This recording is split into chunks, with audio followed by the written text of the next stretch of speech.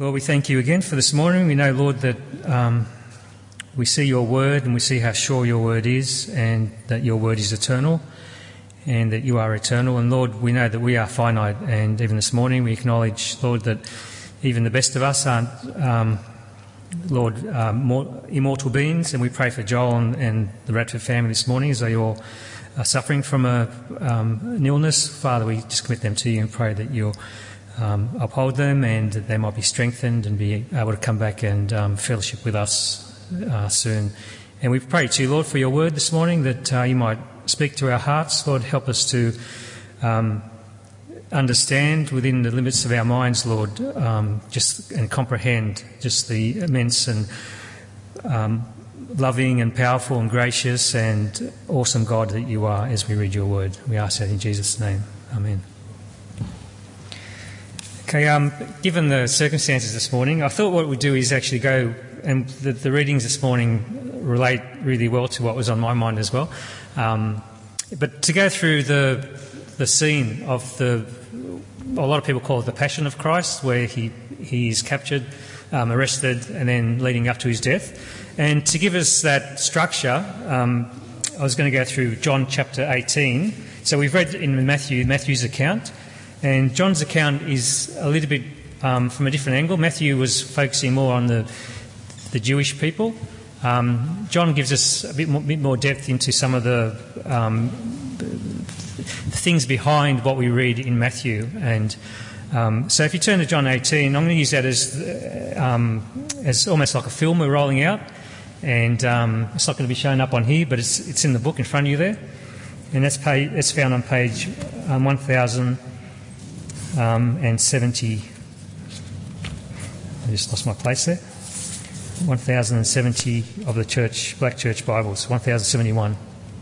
Okay, so what we're going to do is read through that, but just thinking about one of the things I really like, and we didn't have a TV for about 7 years, I think, when we were married, but when we did get a TV, it was mainly because the kids came along. We thought we'd get one just so we can Al can have some entertainment while she's, nursing the kids.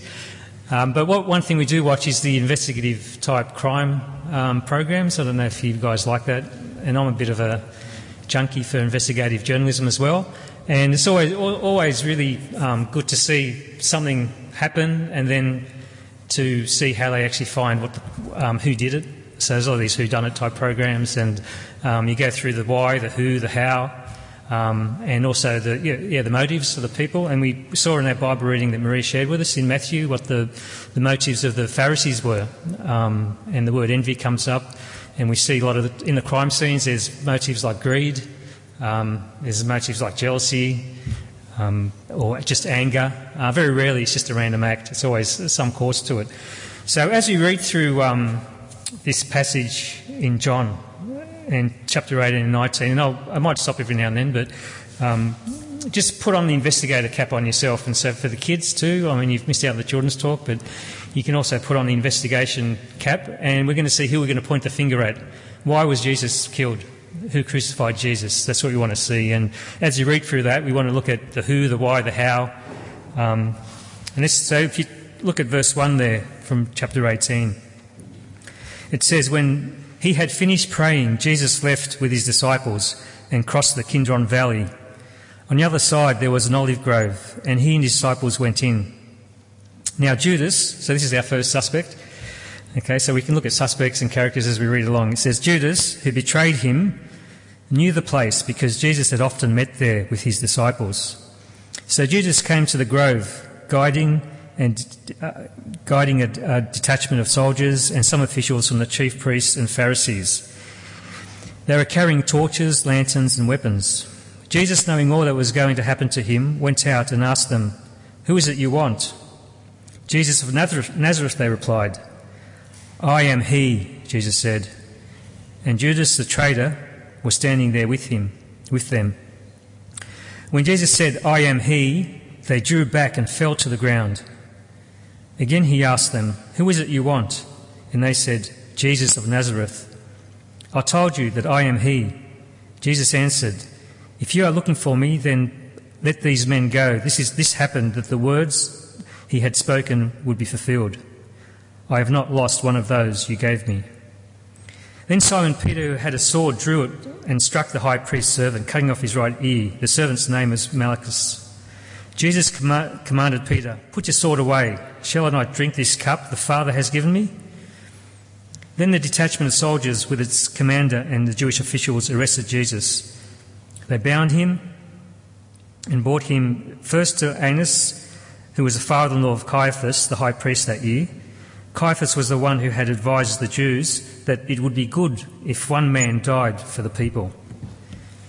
Okay, so we've got a few characters there, a few suspects we can point the finger at. Lots of players, lots of people with motives. Let's keep going. Simon Peter and other disciples were following Jesus because the disciple was known to the high priest. He went with Jesus into the high priest's courtyard. But Peter had to wait outside the door. The other disciples who were known to the high priest came back, spoke to the girl on duty there and brought Peter in. "You are not one of his disciples, are you?" the girl at the door asked Peter. He replied, "I am not." It was cold and the servants' officials stood around the fire that they had made to keep warm. Peter also was standing with them, warming himself. Meanwhile, the high priest questioned Jesus about his disciple and his teaching. "I have spoken openly to the world," Jesus replied. "I always taught in synagogues or a temple where all the Jews come together. I said nothing in secret. Why question me? Ask those who heard me. Surely they know what I said." And when Jesus said this, one of the officials nearby struck him in the face. "Is this the way you answer the high priest?" he demanded. "If I said something wrong," Jesus replied, "testify as to what is wrong.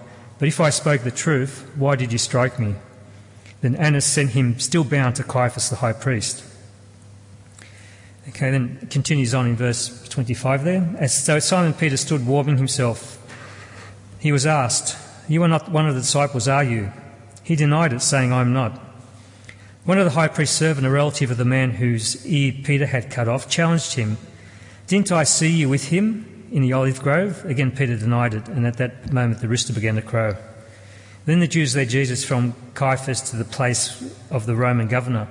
By now it was early morning, and to avoid ceremonial uncleanness, the Jews did not enter the palace and wanted to be able to eat the Passover. So Pilate came out to them and asked, "What charges are you bringing against this man? If he were not a criminal, they replied, "we would not have handed him over to you." Pilate said, "Take him yourself and judge him by your own law." "But we have no right to execute anyone," the Jews objected. This happened so that the words of Jesus had spoken, indicating the kind of death he was going to die, would be fulfilled. Pilate then went back inside the palace, summoned Jesus and asked, "Are you the king of the Jews? Is that your own idea?" Jesus asked, "or did others talk to you about me?" "Am I a Jew?" Pilate replied. "It was your people and your chief priests who handed you over to me. What is it you have done?" Jesus said, "My kingdom is not of this world. If it were, my servants would fight to prevent my arrest by the Jews. But now my kingdom is from another place." "You are a king then," said Pilate. Jesus answered, "You are right in saying that I am a king. In fact, for this reason I was born, and for this reason I came into the world, to testify the truth. Everyone on the side of truth listens to me." "What is truth?" Pilate asked. With this he went out to the Jews and said, "I find no basis for a charge against him, but it is your custom for me to release to you one prisoner at the time of Passover. Do you want me to release the king of the Jews?" They shouted back, "No, not him. Give us Barabbas." Now Barabbas had taken part in a rebellion. Okay, so we've got some other characters there and suspects. Let's go to the next part here in chapter 19, verse 1. Then Pilate took Jesus and had him flogged. The soldiers twisted together a crown of thorns and put it on his head. They clothed him in a purple robe and went up to him again and again, saying, "Hail, King of the Jews!" And they struck him in the face. Once more Pilate came out and said to the Jews, "Look, I'm bringing him out to you to let you know that I find no basis for a charge against him." When Jesus came out wearing a crown of thorns and a purple robe, Pilate said to them, "Here is the man." As soon as the chief priests and the officials saw him, they shouted, "Crucify, crucify!" But Pilate answered, You take him and crucify him. As for me, I find no basis for a charge against him." Then the Jews insisted, "We have a law. According to that law, he must die, because he claimed to be the Son of God." When Pilate heard this, he was even more afraid, and he went back inside the palace. "Where did he come from?" he asked Jesus. But Jesus gave him no answer. Do you refuse to speak to me?" Pilate said. "Don't you realise I have the power either to free you or to crucify you?" Jesus answered, "You would have no power over me if it were not given to you from above. Therefore, the one who handed me over to you is guilty of a greater sin." From then on, Pilate tried to set Jesus free, but the Jews kept shouting, "If you let this man go, you are a friend of Caesar. Anyone who claims to be king opposes Caesar." When Pilate heard this, he brought Jesus out and sat on the judge's seat at the place known as the stone pavement, which in Aramaic is Gabbatha. It was a day of preparation of Passover week, about the 6th hour. "Here is your king," Pilate said to the Jews. But they shouted, take him away, crucify him." "Shall I crucify your king?" Pilate asked. "We have no king but Caesar," the chief priests answered. Finally, Pilate handed him over to them to be crucified.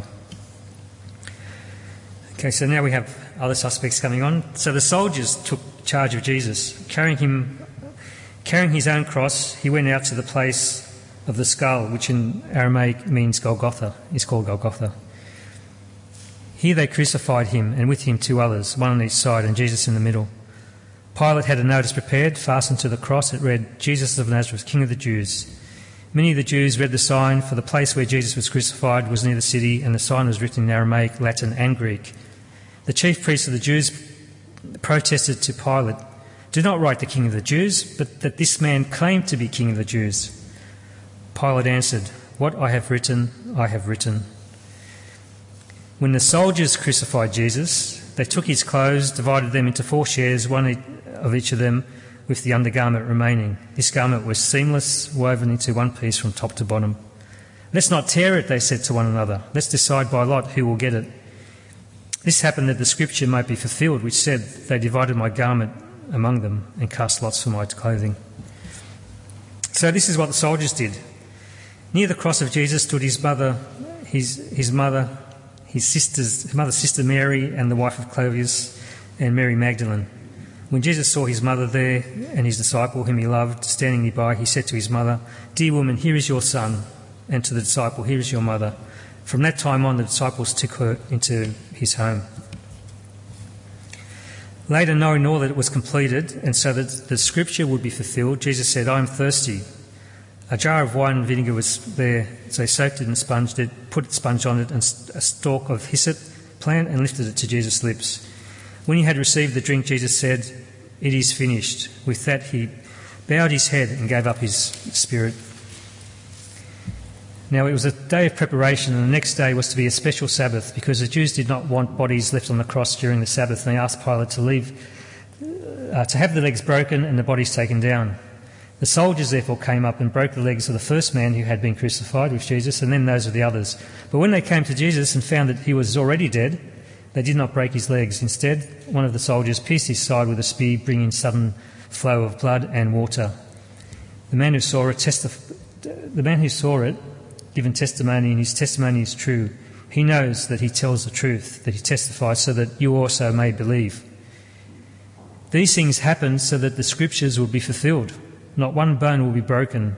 And in the other scripture it says, they will look on the one they have pierced. And then it goes on with Joseph and Arimathea taking his body and taking it to the tomb. So we have a lot of suspects there, don't we? So if you've got your little investigation hat on and your finger ready to point, we see in the first part there of chapter 18, as I mentioned, Judas is mentioned. And what do you think Judas's motive was? Why did he hand over Jesus to the authorities? It was basically greed. He was the treasurer, and he wanted to basically increase his lifestyle. And although he tagged along with Jesus, whenever the disciples did anything good or some money was spent on Jesus that could have been spent on the poor, Judas wanted to know why. Why was money wasted? He essentially was a greedy man. So we see he had a motive, but was he the main suspect in the crucifixion of Jesus? Was he the one that we can point the finger off to and say, well, Judas, you're to blame? Then we read in verse 3 there, we have other suspects, and they're the soldiers and officials. So the Roman soldiers would have come down. They weren't actually appointed by Pilate at that stage. They were dispatched just to avoid the riots that could have happened if Jesus was arrested. And so the soldiers took him. So we see in verse 3 there the mention of the soldiers and officials coming to arrest Jesus. Then we also see in verse 3 there the chief priests and the Pharisees introduced to us. And in the passage we read from Matthew, we see what their motive was, and it was envy. And that's the notes that Joel had on the back of the service notes there, that they were envious of Jesus and who claimed to be God. They also accused him of blasphemy. But he also had the following of the people, and he was leading the people into what they thought was an error. And they hated Jesus. So they definitely had a motive, and they're mentioned there as those that were involved in the crucifixion of Jesus. And in particular Caiaphas, who was the high priest at the time. Okay, then we go to verse 28, and we see another suspect, and that's Pilate, the governor at the time. So he represented the Roman authority at the time, and you can see many times he's coming in, going out, back to the people, coming in, talking to Jesus, going back up to the people. 5 times he came in and out, and you can feel a lot of frustration, both with the people but also with what Jesus was saying. Because all Jesus had to say was that, I'm not really to blame. The people were just taking God's word out of context, and Pilate would have let him go. But the chief priests and the Jews were adamant they wanted Jesus crucified, and at the end Pilate just gave in to their continual demand for Jesus to be crucified. So we see there the Roman governor, and also he's mentioned in verse 21, verse 31 there of chapter 18. It says, Pilate said, "Take him yourselves and judge him by your own law." And then we see later Pilate actually handing him over to the soldiers. Okay, in verse 36 of chapter 18, also we see Jesus mentions there that he says, "My kingdom is not of this world," when he's speaking to Pilate. "If it were, my servants would fight to prevent my arrest by the Jews." So Jesus' followers, his servants, could have prevented, in an instant, it's mentioned there, they could have prevented his death. They would have fought. And in a way, Peter did. He chopped the ear off that soldier, the person Malchi, who tried to arrest Jesus. And so, if Jesus' followers had an uprising, then they could have prevented Jesus from being arrested and then crucified. So, are they to blame because they didn't rise up and show loyalty to their leader? So it implies there that, from a worldly perspective, if there's a leader that comes up, and if there's a takeover in any country we have in the world today, normally there's a group of people that are attached to that leader, and they're the ones that sort of rise up and try to get their leader, prevent them from getting arrested. So are they suspects in this scene as well, the followers of Jesus, because they didn't really stand up for him from this world's perspective?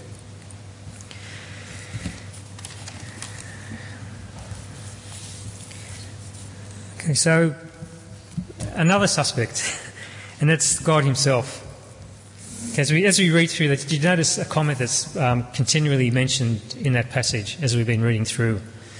The scripture has fulfilled. That comes up all the time. And if you look at verse 18 of chapter 18,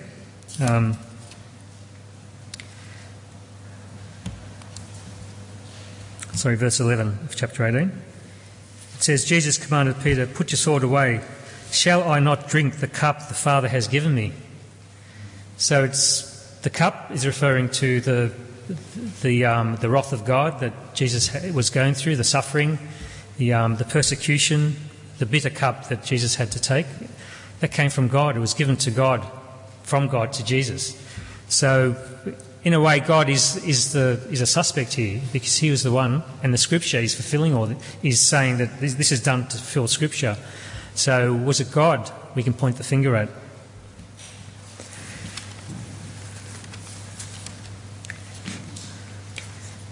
So going back to the Scripture being fulfilled, we see that 1, 2, 3, 4, 5, 6, at least 7 times I found this morning as I was going through, where it mentions the word the Scriptures, so that the Scripture might be fulfilled. So if you go to verse 9, for example, of chapter 18, it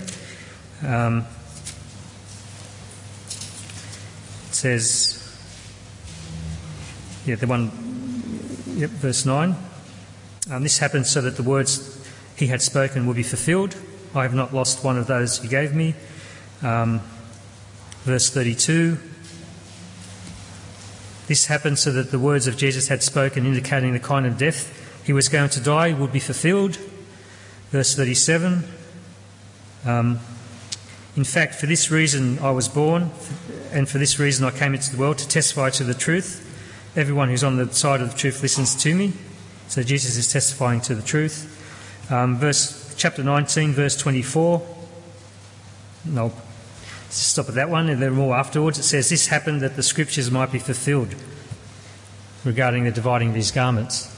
So we see here it's in God's plan that Jesus goes through this episode. So when we started reading right through to his crucifixion there, is part of God's plan, and each one of those, and even a lot of the details of what we read this morning are found in Psalms and other parts of the Bible, in prophecies that John didn't raise here. So we see many of the instances where Jesus and the things that happened to him were prophesied and were planned, part of God's plan, part of God's sovereign plan. So do we point the finger at God? Who do we point the finger at? Okay. So this is where I think the passage that Maria read from Genesis this morning directs it back right to the beginning of time, right to where God provided a garden, a perfect place for us as human beings to live. Yet we were tempted, and we gave into that temptation, and the blame was put on God. Did God really say? So we read in that passage of the condition of the human heart. But I want to just go to Romans chapter 3, and we'll just have a look at that. Romans chapter 3, verse 23. Lost my place here. And that's found on page 1114 of the Black Church Bibles. So 1114, Romans chapter 3. Reading from verse 23. For all have sinned and fall short of the glory of God, and are justified freely by his grace through the redemption that came by Christ Jesus. God presented him as a sacrifice of atonement through faith in his blood. He did this to demonstrate his justice, because in his forbearance he had left the sins committed beforehand unpunished. He did this to demonstrate his justice at the present time, so as to be just and the one who justifies those who have faith in Jesus. So it's pretty clear there why Jesus went through what he went through and how he ended up on the cross. It says here, God presented him as a sacrifice of atonement. And that paints a picture of the Old Testament paints a picture of sacrifice and atonement with the many sacrifices that had to be made. And as you read through, the first 5 books of the Bible, you think, why do we see so much sacrifice? Why do we see so much bloodshed? Why do animals have to be killed for human sin? And it just seems really, something that's just meaningless in a sense. But it all points to the fact that Jesus was going to come, and God presented him as a sacrifice for us. And so it was for us. So if we had to point the finger at anyone, and you can point one finger at someone, but there's always 4 fingers pointing back to you. And that's the case in here. We're the reason why Jesus went through what he went through. We are the reason. It was fulfilled. It was part of Scripture. It was part of God's plan, was to present Jesus as a sacrifice for our sins. So, although there were many players in the story that we read and in the film that we saw, many suspects, ultimately we were the ones. We're the reason why Jesus went through that, and it's because of God's love for us. And in the book of John 3:16, And most of you probably know that by heart, you know. God so loved us that he gave his only begotten Son that we should not perish but have eternal life. And that is the reason why God allowed Jesus to die for us. He took the cup, the wrath that we deserve, and his blood was shed for us, which is what we're going to be looking at during communion this morning. So, in a way, Good Friday probably isn't really that good when you read the story of what happened to Jesus, but it is good for us. It's good in that Jesus was presented by God to be crucified for our sins. And that's why we can have forgiveness of sins. We can be thankful for what Jesus has done. And that's why we remember that this morning. And Danny's going to lead us in that communion. So as believers, I think we should really, when we read through the scripture, we shouldn't say, you know, people want to blame. And you hear a lot of times, especially when they made the Passion of Christ, and people were really upset because they said, well, Mel Gibson's basically blaming the Jews. And I think Mel Gibson said something about the Jews are at fault. And then, you know, the Jews are saying, well, you know, how are we at fault? Some people said it was Judas, the betrayer, and Judas is always portrayed as the one who, you know, betrayed Jesus and led him to the cross. People say, no, it was the Roman soldiers, you know, and Pilate, he could have usurped his authority and stopped it from happening, but he didn't. And the soldiers made it even worse by basically torturing and persecuting Jesus on his way to the cross. We can blame them, but ultimately it's for us. So let's think about that as we come to communion this morning and as we approach Good Friday. And let's also remember that Jesus didn't just stay in the grave. He wasn't just crucified and went to the grave, but he did rise again. And that in that power, that's why we can have the forgiveness of sins, and that's why we can have eternal life. And that's why we need to come Sunday morning, so we can get part 2 of the story. So I encourage everyone to come along for Sunday.